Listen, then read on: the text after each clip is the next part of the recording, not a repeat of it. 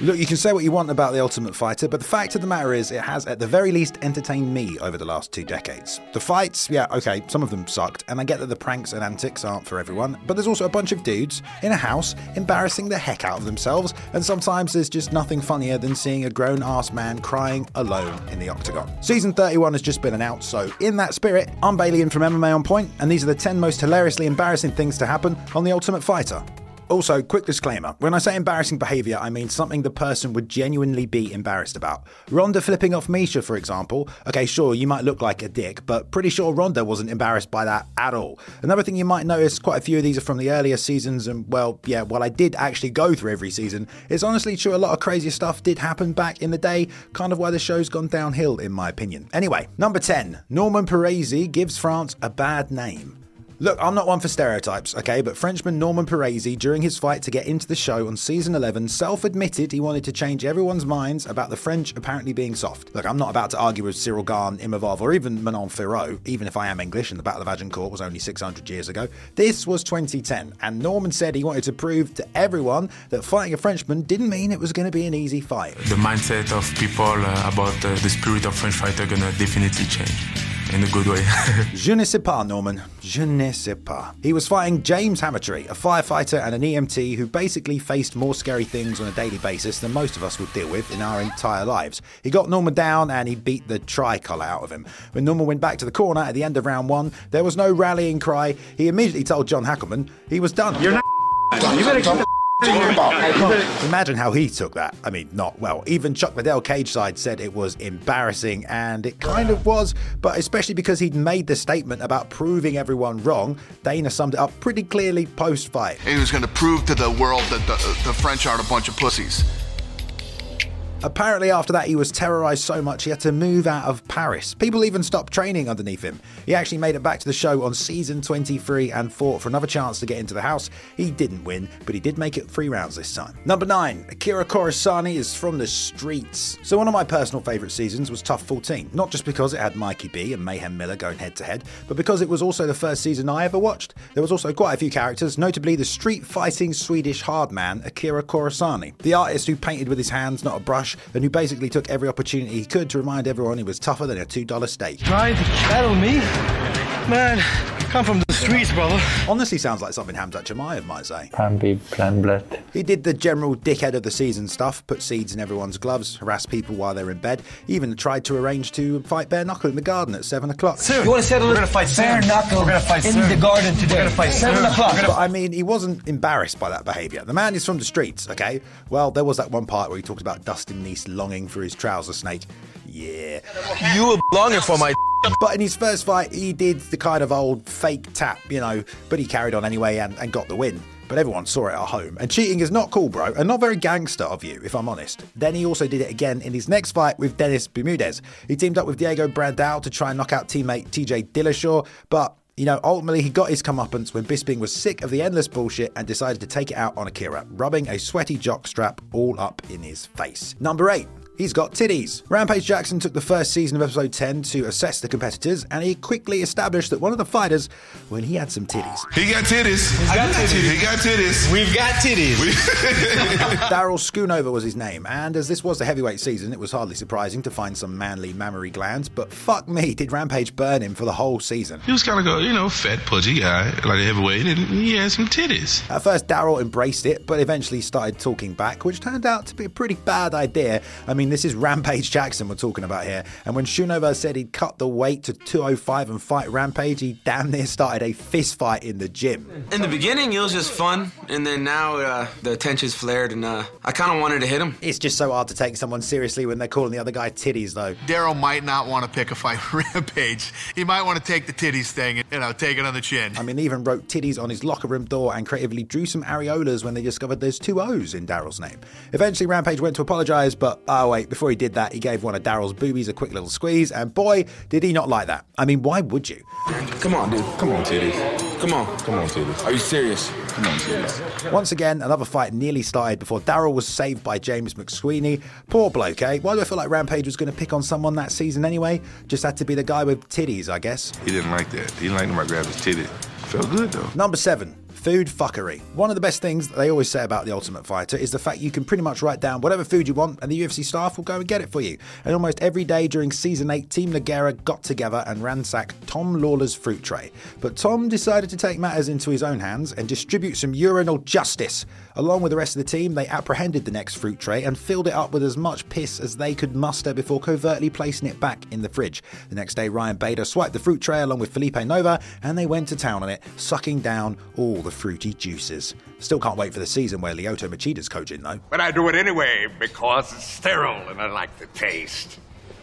Okay. After any ingestion of bodily fluids on a reality TV show, one thing's for certain, it's only going to escalate from there. Despite being one of the main perpetrators behind Pissgate, Felipe Nova had no problem shouting his frustrations that someone had been eating his sushi. So obviously Carl Kingsbury had the revolutionary epiphany, dude, if we spunk on the sushi and he eats it... Yeah, that'll do it, Carl. But it was Dave Kaplan who happily scoffed it down. A couple of hours later, and Kyle lets him know what he unknowingly ingested, and the look on his face is pretty much priceless. As funny as this is, though, it's also pretty good karma. Don't steal other people's food, yo. His only question, why would you do that? Honestly, I don't know, Dave. Number 6, Hungry Anthony Gutierrez. You know, on Season 18, Anthony Gutierrez came up with some pretty creative dishes. Hot sauce tortillas, giant-ass turkey sandwiches, as much barbecue as he could scoff. Shit, it's pretty good. You don't have to make weight on this show. Oh, wait a minute, you do. I mean, when they talked about Anthony's last opponent missing weight, he literally goes on about how he can't believe that happened. I can't believe that happened. Okay. But despite that, he told the cameras he was sick of everyone giving him a hard time. I eat healthy foods and I eat foods, and so I just feel like I'm getting way too much heat. I just want people to shut up and mind their own business. This is a team show though, mate. I mean, either way, he was fighting at bantamweight, so 135 pounds. He left the gym the day before the weigh-ins at 144, went home and, according to Shayna Baszler, sat in the hot tub and drank water all night, and then woke up at 145. Not a good start. Davey Grant was already 139. Then he apparently drank a NOS energy drink on the way to the gym, and he told Ronda when she arrived that he was already 142 pounds. After an hour and a half of sweating, he was, in fact, 143 pounds, so what followed was a last-minute grueling weight cut attempt. He eventually breaks mentally in the sauna, while Rondon and Edma just sort of look on with exactly zero sympathy. He finally admitted that he fucked up the last couple of days, and Dana absolutely spat him out as he had a free pass and didn't even have to fight once. It's crazy. This is the craziest one ever. Leave. Anthony himself admitted it was one of the most embarrassing moments of his life, but I think Manville the Anvil said it best. You should not feel proud. You should feel I'm a stupid idiot. Number 5, Dave Kaplan. Indestructible. This is The Ultimate Fighter. So what else are you going to do when you lose? Get drunk, of course. So Dave Kaplan started pounding shots back at the Ultimate Fighter house with some of the other guys before eventually moving on to chugging each other's piss, because I guess at this point in the season, if we're already eating jizz, piss is child's play. So my new idea is urine. Loads and loads of urine. It's not long before he's telling anyone that will listen, I cannot be knocked out. It's impossible. I'll be back until it happens. Well, seeing as Tom had joined in on the piss drinking, he might as well help Dave test this theory out as well. I really didn't want to hit Kaplan, but sometimes you just gotta do things that you don't want to do in life. Boom! Another hit is landed, and the next thing you know, he's snoring in his underpants. Incredibly though, Kaplan was adamant he didn't get knocked out.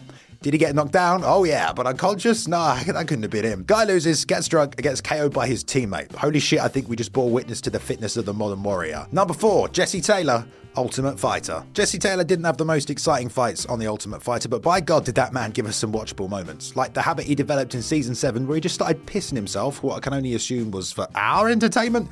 That's not to say he didn't spend the rest of the season smashing walls with a hammer and get about as drunk as anyone in tough history, until more peeing. Lovely. But as hilariously embarrassing as that all is, well, maybe not for him, I guess, he actually made it all the way through a pretty tough competition and to the final of Season 7, where this time he only metaphorically pissed all over himself. To celebrate the end of the show, Dana took the kids out to Vegas. That's when Jesse Taylor got super fucked up, kicked out a limo window, started harassing women and screaming at casino security that he's a UFC fighter, okay? Dana tore him a new one on camera, and all Jesse could do really was cry. I mean, no shit, you kind of threw your life away, dude. What you did here the last 2 days shows me you're not mentally ready to be in UFC. Amazingly, he came back to The Ultimate Fighter 18 seasons later and slept James Krause to make it to the final. He won the show and fulfilled his destiny finally as The Ultimate Fighter. But then he immediately tested positive for clomiphene, was suspended 1 year, and then was just released from his contract. Number 3, let Julian Lane bang. Some people get into fighting because they have no choice, others because they want to test themselves, find out what they're made of. Some guys, though, just want to bang, apparently. And trust me, no one wants to bang harder than Julian Lane. Until then, he basically spent almost every night getting drunk, taking his shirt off and begging for a fight. Don't know if someone forgot to tell him, but he has to fight all these guys eventually anyway as kind of part of the competition. I mean, I think he literally squared up to everyone in the house. It might have been because he was the last pick on the team, but he even tried to fight the wall at one point. He finally did get to fight, but mainly due to his cardio, he didn't get the slugfest he wanted. Now, he was out of the competition. He definitely wasn't banging anytime soon. But that didn't stop Julian. It got to the point where Don Waters was literally hiding in the corner of his bedroom, brandishing a stick in self-defense. Lane's desire to bang grew so intense that only an equally drunk Michael Hill could look into the eyes of a straight killer like Julian, connect with the warrior within, and reaffirm to the beast inside him, I do! Let me bang, I do let you bang. Hey. Let me bang again, man! Let you bang. Didn't stop him from screaming like a pissed off Wolverine, though. Julian, look me. Look him in the eye. This is bad. He also tried to bang again when he was back on the show 9 seasons later. Pretty sure Tim Elliott was just trolling him, though. Number 2, Gabe of Thrones. The weight cut is coming. I really don't know where it all went wrong for Gabe Rudiger on season 5. Before the show, he'd been the WEC lightweight champion. He defended it 3 times, but he showed up overweight. BJ gave him a stick about it from day 1, but he was happily scoffing down ice cream cake the day before his fight announcement. After that, the pressure was on for him to drop from 173 to 155 pounds. First, Gabe had a cunning plan, though. He wanted a colonic to help, but as coach Tony D'Souza pointed out, I mean, you're worrying about getting tubes shoved up your ass instead of worrying about fighting. Did that stop Gabe? No, it didn't. And we actually got to see him insert the tube himself. That's some good old-fashioned Spike entertainment right there. Push out. If you're cramping, you need to get those gas bubbles out because they won't. Good job. Anyway, that didn't really help, so Gray Maynard and BJ locked him in the sauna. That's when Gabe started passing out, falling out of the sauna, basically doing anything but cut the weight. He even ended up face down, naked by the pool, and you know he was there for a while because the cameraman really lined up that shot. Cutting weight is obviously horrible, but he was given no sympathy by any of his team, especially not Dana. I mean, everyone basically laughed at him. With 3 pounds left, he fell off the bike, out of the sauna, and Gray literally had to army drag him across the floor. Despite pleading with his team to put me back in, coach. Gabe, put me back in. If you want to go back in, stand up and walk back in. They had enough. He went to the hospital to get an IV, and when he came back, Dana lit him up. You know, I don't know what you want to do with your life. This is what you really want to do. But bro, you blew it. Number 1, Andy Wang. Warrior. At this point, the story of Andy Wang needs to get told on this channel because you guys have been turning him into a meme since we started making videos. You want to hear about one of the finest warriors who ever graced the Ultimate Fighter octagon? Well, okay, but... You know what they say, fortune cookies, be careful for what you wish for, man. Andy was on BJ's team in Season 5, and generally, despite having a black belt in BJJ, he was there to do one thing: throw down and be a warrior. But that was a problem because everyone on his team wanted him to just take Brandon Melendez down. I mean, BJ straight up looks him in the face and asks, honestly, you going to take him down? Don't worry, coach, I'm listening. Thank you. No, you're not, Andy. No, you're not. He stood and traded with Brandon for 2 rounds while BJ was literally losing his mind cage side, begging him to take it to the ground. And he gave everything he could. But he wasn't the new Bruce Lee, and we saw a true warrior break down in tears in the octagon.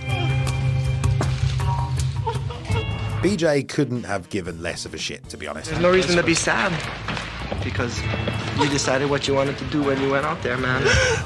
As if things couldn't get any worse as well, a couple of days later, BJ called him out in front of the entire gym and basically just kicked him off the team. You haven't been giving me 100%. You haven't listened to what we've been trying to teach you or respected anything we said this whole time. You're out of here, Wang. Go. Yeah, he just straight up told him it was a waste of fucking time. Jens accepted him onto his team, but incredibly, Andy wasn't even sure if he wanted to join, and then he sort of sat there umming and ahhing about it while Dana was thinking, this is fucking insane. He's a fucking coach. Their team has accepted you. I'd fucking throw that jersey on so fucking fast his head would spin. Andy stayed on the show, and I'm pretty sure even now, no one could convince him he isn't one of the deadliest warriors on the planet. People, when they see Andy Wang, they don't say, oh, he's a punk. They say, hey, man, this is a warrior.